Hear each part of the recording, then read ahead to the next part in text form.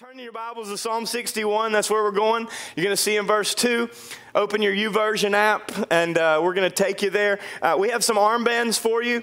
The red one is just to protect people that need to be protected or are not quite comfortable with you being in their 6-foot comfort zone, because that's what you're supposed to be doing, you rebels, okay? So that's what you're supposed to do. So for those people that are doing what they're supposed to do, we have some red bracelets. And then for those who are not so great at it, we have a yellow bracelet, and so that's like a fist bump and an elbow. And then for the absolute rebels without a cause, we have a green armband, and that basically means bring it in, bro. Like, put it there, pal. You know, whatever. And it's just so we'll know, because I got sick of doing this with people. You know, like I don't know, and I have turkeyed so many people.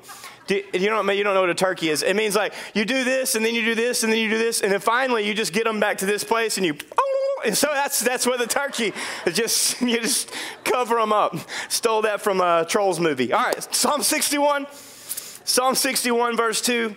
From the ends of the earth, the psalmist was having a bad moment. He felt like he was hanging off the edge of the world. And he also thought the world was probably flat, but let's just get over that. He said, from the ends of the earth, I call out to you whenever my heart is faint. That's my encouragement before we go anywhere else, is that we, specifically as a church and individuals in a church, would learn how to call out to God. Not call other people out, specifically in front of everyone on social media. Don't do that. Stop it. Okay? That's why we don't give away bumper stickers with New Hope on the back. We don't want people to know what you drive. Okay? It's a real thing. Okay? I've seen some of y'all on the street, and now I don't want people to know you go to church. It's like, why we don't do that? It's like, I don't want people to know that I go to church. You're like, get out of the bless you in the name of Jesus. I saw you on the third row Sunday. Hey, I was messing with you, making sure you didn't lose your attitude. Man, whoo. All right, so anyways, don't call people out. That's not even biblical. In fact, Matthew 18 says when somebody offends you, you don't call them out in front of everybody. You go to them. In other words, you talk to people, not about them. I call out to God whenever my heart is faint. If you want to see something happen in this nation and in this world, in your lifetime, then we need to become better at praying than we are pointing fingers. In other words, our hands need to look like this, not like this. I call out to you, Lord. And then he says, lead me to the rock that is higher than I. If you weren't here last Sunday, it's okay. I'm about to give you the whole sermon in one phrase. You ready? Number one today, to lead, I must learn to follow. To lead, I must learn to follow. Is an absolute. Is a biblical absolute. Let me show you. John chapter 8, verse 12. I'm reading from the New Living Translation. The Bible says Jesus spoke to the people once more. He'd already been talking to him. It's a very long sermon.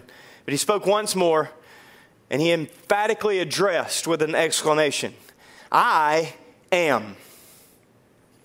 No matter what is, I am. That's what Jesus is saying. No matter what you see or what's taking place, I am. The same thing that God said to Moses through the burning bush, Jesus is exclaiming to Jewish people who would know what this means and probably not like it a whole lot. I am the light of the world. If, this is a huge if. What do I have to do to go to heaven? If. How can I be confident in who I am in Christ? If you follow me. You should not be confident in who you are in Christ if you are not following him. But if you are, you don't have to walk in darkness. Even if there's darkness all around you. Like you can take another trail.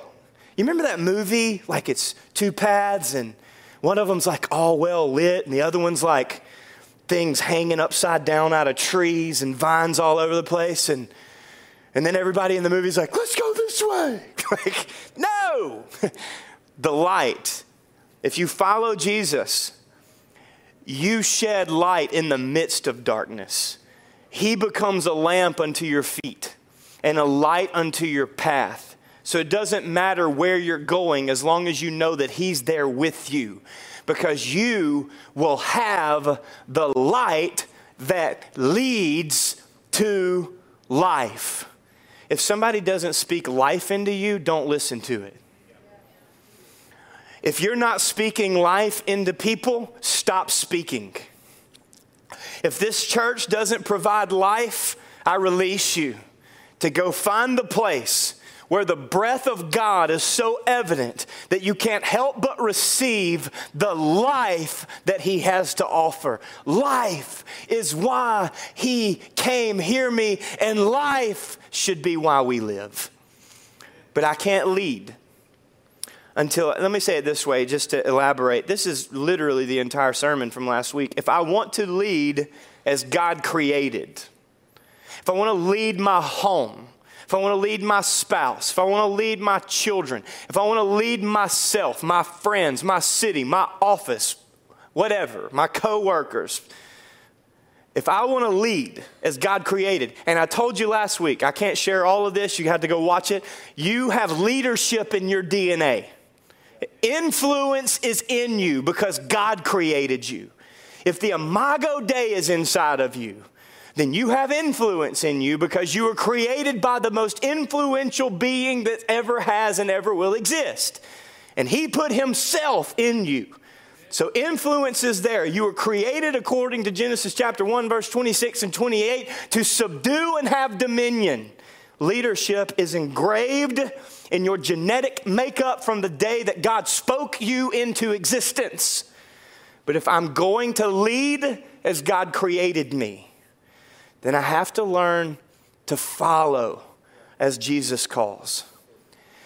And I have to stop worrying about the people that aren't and focus on the only one that I can actually control. I follow Him and I become the leader that He created me to be. Matthew chapter 10, verse 38. Honestly, the frightening antithesis of the other statement. If you refuse to take up your cross, if you refuse to deny your emotional excess, if you refuse to operate in integrity, if you refuse to choose a response and just continue to react to whatever's going on, if you refuse to take up your cross, your conviction, your burden, your temptation, your addiction, your anger, put whatever you want to right there. Whatever it is that's calling you or me to fall short of the glory of God. If you refuse to take that up and follow me, you're not worthy of being mine. That's, wow, well, that wasn't very loving. So glad I invited my friend today. Can I remind you, no matter how you feel about that statement, even when you're not worthy, you are still worth it. Even when you're not worthy, heaven still gave the best that it had to offer because you were worth it. And He knows where you're going despite where you've been. And He wants you so badly to give it all to Him, to fully surrender, to follow Him as He is calling so that you can lead as He created. There are some people that have this... They have this sixth sense. And I don't mean they see dead people. It's not what I mean.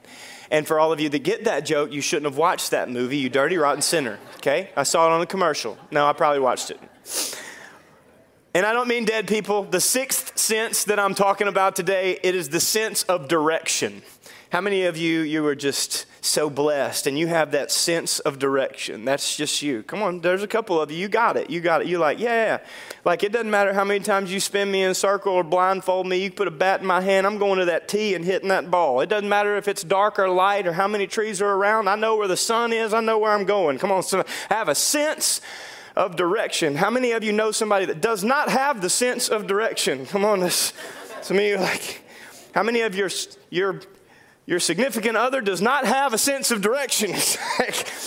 Don't tell me north, tell me what store more to turn at. If that's you, come on, just wave at me. Whoa. See, I about lost my sense of direction just then.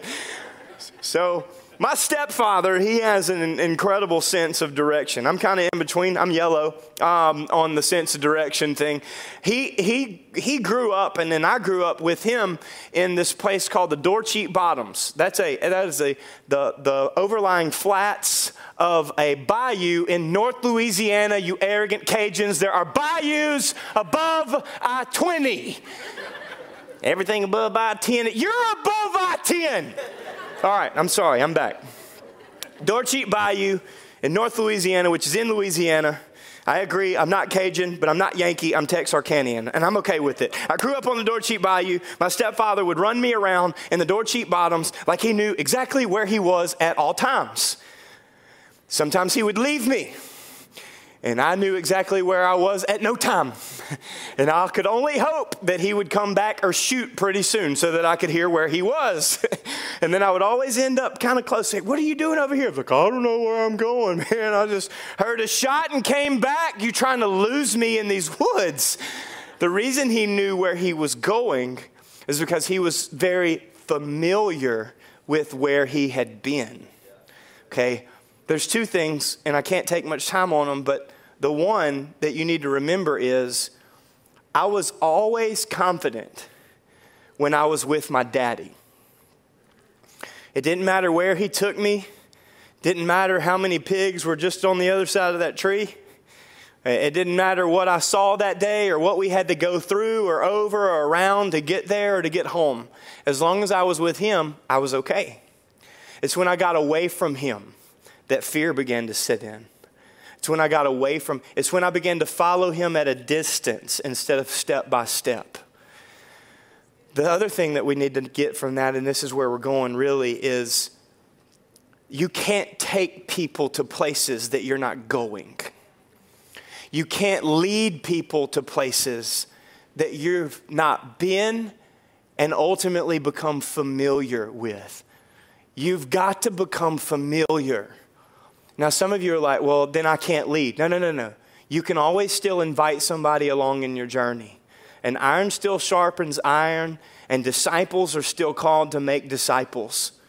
Let me give you this, point number 2. Leading at home starts with leading myself. Leading at home. Whatever your home looks like, and I'm going to cover just about everybody. I love to ask this question to younger ministers. I'm on the downhill to 40, but I'm claiming the young. My mama came up behind me not too long ago. We were at her house a couple of weeks ago, and she was looking at me, and I was like, what are you doing? Like, it's okay. My mama can get in my comfort zone. Social distance don't apply to my mama. She was all up in she's looking. I was like, what do you do? She goes, Christopher? She's the only one calling me that, okay? That, my wife, whatever. She said, you're getting a lot of gray hairs right there. I was like, mind your business. Why y'all up in my stuff? It's your fault. You had me. Why'd you put them there? It's like, and then I actually said what I say often. I don't care what color they turn, as long as they don't turn loose. Come on, somebody. They can turn purple if they want to. Go Tigers. Yeah, it doesn't matter to me. Leading my home starts with, there's sometimes where my wife, and maybe, I don't know, maybe it's an anointing. Sometimes I'll just eat things. They were in the refrigerator. I'll just eat them. And sometimes I'll put them together. That's what I would have done anyways. And so, I'm not the guy that, separates my food on the plate. I'm the guy that's like, let's come together. Yeah. So I just eat. I like food. And sometimes she'll look at what I'm eating in disgust. I'm like, what? She says, what are you eating? And I'll say, worry about yourself. But she's concerned because she knows that she has to sleep in the same room with me. For any of you that don't get that, ask somebody. There are times that we're at the gym and we drank the CrossFit Kool-Aid. I'm sorry, I did, and I'm stuck. And so, but now I got her to go with me. So we do things together. Yay! She won't hunt with me. Praise God. Lord help us. I didn't mean to say that. But she'll go to CrossFit with me, and there are times that she'll be doing something, and I'll be like, what are you doing? You know? And she's like, mind your business across the room. Mind your business. I'm like, girl, you are my business. Look at your finger. I paid for this business. I'm covenanted to this business. And everybody always laughs because we fight, because we're real people. And sometimes in front of other people. Sometimes we sell tickets. If you want to donate, you're welcome to. What is the point of all of that? The point is, everything I do reflects Jesus and her. Like, I don't get to make decisions that don't impact her. And she doesn't get to make decisions that don't impact me. Why? Because we are under and alongside one another's influence. Now, I'm using that as a very simple illustration, but that applies to anyone you have or are alongside or under the influence of. What we do, come on, church, what we do is a reflection of Jesus and one another. I like to ask young ministers, who's the most important person that you lead? Man, I like the ones that just got married. They're like, my bride. You know, I'm like, yeah, give it 6 months, stupid. It's like, wait till she wakes up and breathes in your face. Anyway, sorry. Maybe they just had a baby. Like I remember first holding Adeline, I was like, my whole world's changed. I'll never be the same until she got to be 5. I'm like, I'm about to slap this kid. Whoo, Holy Spirit, help me. So we say our children, and then they'll all have these different answers. You know, if they just became a staff member, some they're like, my students, most important person. And then I'll let them all answer they're wrong. You know, they're confidently wrong. It's just always funny. And I say, okay, all of those are right, but they're not the most important person that you lead. And then I'll tell them, the most important person that you lead is you. Because if you don't lead yourself, you can't lead anybody else. Let me give you 5 little sub-points. I'll give them to you quickly. You have to learn how to pray.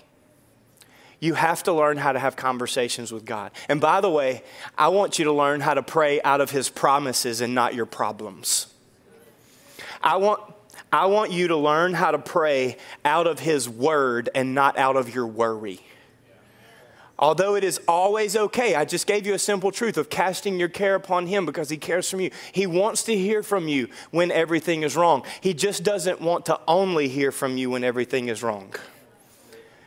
He wants to hear from you. He wants you to develop a prayer life. He wants to sit with you early in the morning, late at night, in the middle of the day, at lunch, whatever it looks like for you. You've got to learn how to have conversations with God. Well, I don't know how to do that. Pastor Ryan Post just wrote a great book. It's available on Amazon. It's called Healthy Prayer. It is about a prayer trellis, a system, a structure, a way to pray, a way to sit with Jesus. Some of it is very, very structured, and then some of it is just very spirit-filled. And you can have both and learning how to pray.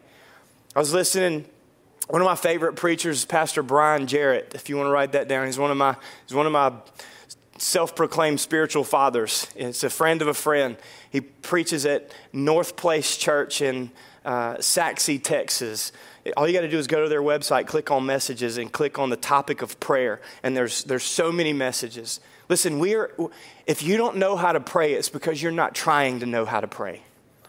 We live in a society that has the most access for learning that we've ever had, but we're not taking advantage of the access, and so we remain ignorant. As much access as we have, if you want to grow in prayer, you can. If you do not want to, then you will not. The second, before I spend too much more time on preaching a series in prayer, is worship. And again, this is just very basic prayer and worship. And I'm not talking about a set list. I'm talking about a lifestyle. I said it earlier. If you can't worship in a worship center, man, you're going to have a really hard time in the world. This is a great place to practice. Like, we celebrate when people lift their hands in church. I'm frustrated when they do this. Like, this is not a posture of worship. Nowhere in the Bible where you see, and they ran to Jesus with folded arms and a downcast demeanor, looked down their nose into the eyes of the Savior, because they really didn't want to be there, but they were willing to so they could check it off of their list and move on to what they really wanted to do that day. It's not there. You're not going to find that. They worship. They express their worship. And I want to say that I am the guy, like, I don't listen to a whole lot of secular music, okay? But I would be a hypocrite to tell you to stop listening to anything that's not worship music. In other words, I can't tell you not to listen to PG-13 music when I watch PG-13 movies, and you need to stop doing that to other people because that's hypocritical. Amen. Thank you. All right, but I can say this. What you put in will come out. At whatever level. The Bible says the eyes are the lamp unto the body. And if evil goes in these eyes, if evil goes in these ears, then evil goes into this heart and ultimately out of this mouth and in these hands and in my actions. You've got to learn how to worship God in the private place so that you can live for Him in the public place. Because what you do in public is really just a reflection of who you are in private. The enemy knows who you are. And you've got to learn how to make worship a lifestyle. It's not in your notes, but Romans 12:1. In view of God's mercy, offer your bodies a living sacrifice, holy and pleasing unto Him. This is true and proper worship. Number 3, learn. Learn. I wanted to just say, like, read the Bible. But you need to learn the Bible. Now, you can learn by reading a lot. And I recommend having like a daily reading regimen. And we're going to do a week of fasting and prayer in August as we go back into whatever school looks like. Jesus. We're going to do that for our teachers who are going to have to be and do things they've never had to be and do before. And stay-at-home moms, y'all pray for me. I'm not a stay-at-home mom, but I have one. And so it's just tough by the time you get home. And she's been trying to teach herself how to do math all day. Try to hand that off to me. I'm like, whoa. I don't know why they put letters in this thing, but that ain't how I learned it. So anyways, learn. Read God's word. Revelation chapter 1 gives us a really great tip of how we learn God's word. The Bible says, read aloud. Blessed is he who reads aloud this word, like out loud. So you can play somebody else reading it and just read it along. You can do daily devotionals. We give you one every week. I hope you read this past week's. It's called Learning to Lead Like Jesus. If you didn't read it, you need to read it. There are some powerful truths in that study. YouVersion Bible app. Again, we have so much access. I just don't know what to read. I don't know really where to start. Did you know that Facebook has never had to put out an instructional video for people to learn how to use it? And yet when it comes to the Word of God, we make every excuse in our unholy nature to stay out of this thing. You'll read 27 text messages in 5 minutes and respond to at least most of them. But we ain't picked up the Bible in the last 3 months. Come on, we read posts, we read newspapers. Some of y'all, I don't read newspapers. Like, I don't like them laying in my driveway. I wish they quit throwing that junk out for me to have to pick up after my wife runs over it all week long. It's smushed into the concrete. I can't get it up. I don't know why they keep doing that. It makes me mad. It's littering. Stop littering in my driveway. But we learn. We have to learn. Listen, you can't pray his promises if you're not reading them. You can't speak his word if you're not learning it. So do more than just read. Learn. I'm going to come back to this one, so I won't spend much time on it, but serve. Serve. How you serve is a reflection of whether you're saved. I'm telling you. Matthew chapter 25, we'll say it this way. You will be judged not just on whether you receive salvation, but we will also be judged on what we did with the salvation that we received. See, I always thought just get saved and go to heaven. Praise God for that. No. Get saved, receive salvation, and serve as heaven on earth. Serve as light in the darkness. Serve as the answer amongst the issues. And finally, give. Give. Oh, I know he was going to money. Well, why would I not tell you that it's not okay to rob God? When I believe that personally and practice it myself, why would I not share my conviction with you in regards to the first fruit of your finances, the thing that we as a culture put the most faith in? Yeah, I know. Love and money is not evil. It's the root of all evil, okay? It's way worse. Putting your security and your substance in just your finances. Like I'm trying to help you get free of what the whole world is serving. There's no more coins in circulation. Ah! Who cares? Last time I checked, I'm serving with heaven's currency anyways. Give me poverty or give me riches. Just give me Jesus. It don't matter to me. Like, I love to have nice things. I grew up with them. But if God takes everything, will I end up like Job and serve him anyway, or his friends who tell him to forsake God and die? See, giving is a heart issue. In other words, you show me your bank account and I'll show you what you care about. You show me what you invest your finances in and I'll show you how much faith you have. Because where your treasure is, there your heart. So I'm not telling you this for you to be condemned or so that we can do more stuff. Like, God's going to use people to give, whether it's you or not. If he doesn't use you, use somebody else. I'm just sharing this with you because I want you to be able to be a part of what God's building. Number 3, we got to lead by example. We got to lead by example. 1 Timothy chapter 3. It says an overseer, this whole chapter is about overseers.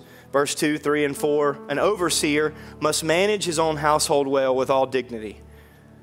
Let me just say, I know that everybody's household looks a little bit differently. So let me start young and move my way up. Leading your home, leading and being led has a look. It looks like something. In other words, Jesus could have come down here and forced the world into submission, but he didn't. Jesus left his throne in heaven, although he could have come in any form that he wanted to, and he decided to win the world through humility and servanthood. That is who he is. So being disrespectful to your parents, that doesn't look like Jesus. Not being able to say yes ma'am, no ma'am, yes sir, and no sir to your employer by position, to your authority in life. Not being able to maintain your honor even when somebody else is not being honorable. See, leading for Jesus and being led by Jesus, it looks like something. Being a bad roommate, being the friend that people are just barely able to tolerate. My bad, I done got personal. It went very quiet. Look, now I'm sarcastic and smart aleck with the best of them. But if that's all people ever hear you say, then like a madman throwing firebrands and deadly arrows is a man who deceives his neighbor and says, I was only joking. That scripture cut me to the core. Being an emotional basket case, letting everybody know how you feel whether they ask for it or not. Have I got you yet? Being self-serving instead of others serving. Helping around the house. Oh, there's been some hankies waving. Why do the yard? Okay, good for you. Congratulations, you're not a lazy bum. Just let your junk grow up everybody have to stare at. Congrats. Welcome to adulthood. Now go inside and help your wife.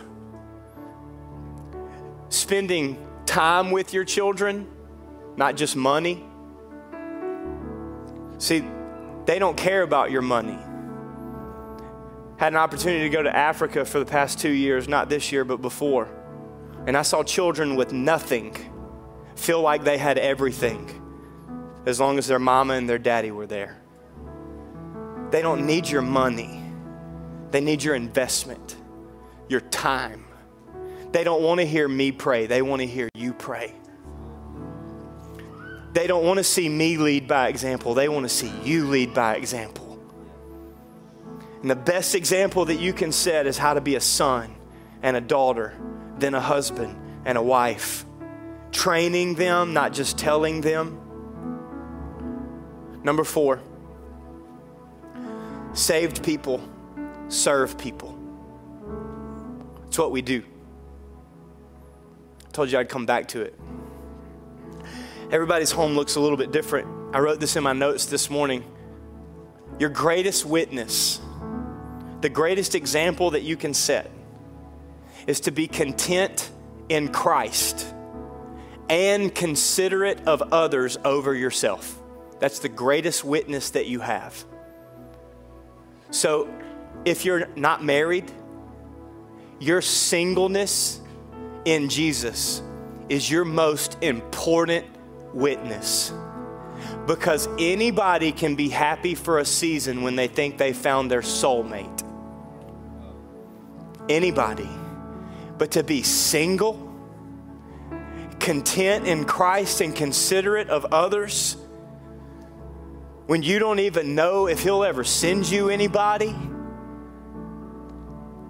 to be single and satisfied with your Savior and your Savior alone. You know what's wrong with most marriages? We put the pressure of the Holy Spirit on our spouse. We expected a soulmate to fill the void that only a Savior can fill. We expect a husband or a wife to fill the void that only a Heavenly Father and a Son of God can fill. We cannot put Spirit-filled pressure on other people. When we do that, they will fail us. Don't you come to this church for me. You come to this church for Jesus. Don't you serve at this church because I convinced you. Serve because the Holy Spirit's called you. Your singleness in Christ is the loudest message in a generation that has made a soulmate an idol. And if you're married, then it's your marriage. There is no greater witness and testimony of your relationship with Jesus than your relationship with your spouse. So if you want to know how you stand with your Savior, just look at that one, because it's a reflection. Saved people serve people. I'll give you 3 scriptures, we'll close. 1 Corinthians 9:19, even though I'm a free man with no master. This is Paul. I have a master. His name is Jesus and Megan. Even though I am a free man with no master, I have become a slave to all people. You know why churches are shrinking? Because they're not reaching the lost. Churches shrink because they're selfish. And when society recognizes selfish within the sanctuary, they just go to more places that are more fun with other selfish people.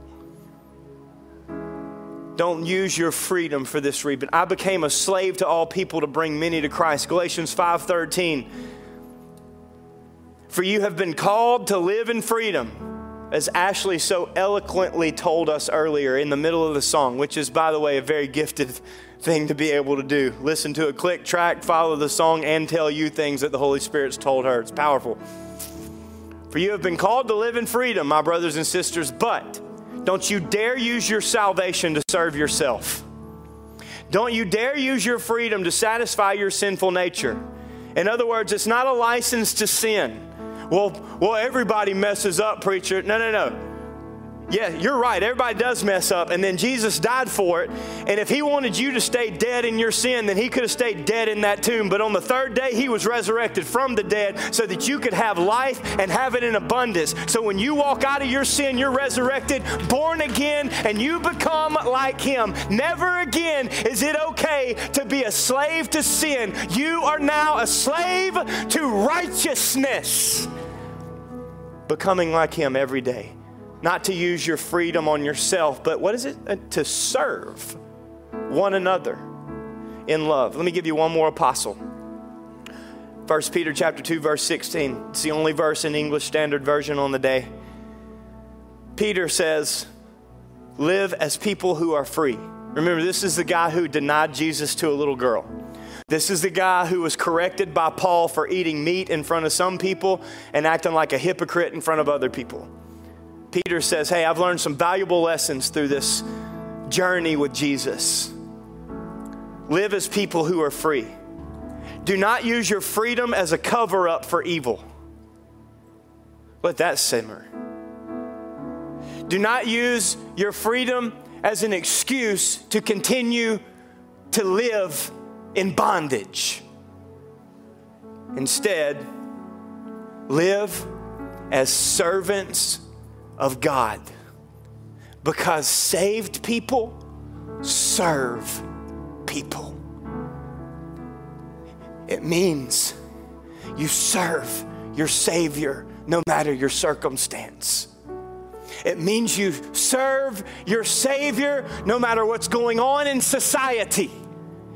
It means you serve. I'm about to help or hurt somebody, I'm not sure. But you serve your spouse over yourself, because your marriage is a reflection of his marriage to you. It means you serve your children even when they deserve to be slapped. And you laugh because there was just this moment, just on the way here. Maybe yesterday, maybe you made it 24 hours. You serve them. You don't just, anybody can tell a kid what to do.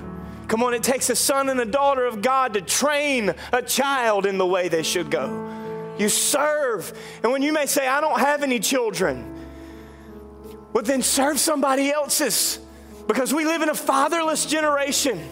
We have children in this church that don't know their parents, that don't know their biological, and they need to see you living for Jesus because you want to, not because you have to. They need spiritual mothers and spiritual fathers to stand in the gap and understand that you don't have to have the same blood when we've all been bought by the same blood. And you can be who God called you to be for people that need you to be like Him. Serving. Be your brother's keeper. Serve one another. Serve the body of Christ. Serve this city. Serve this nation. Well, they don't deserve it. Neither did you.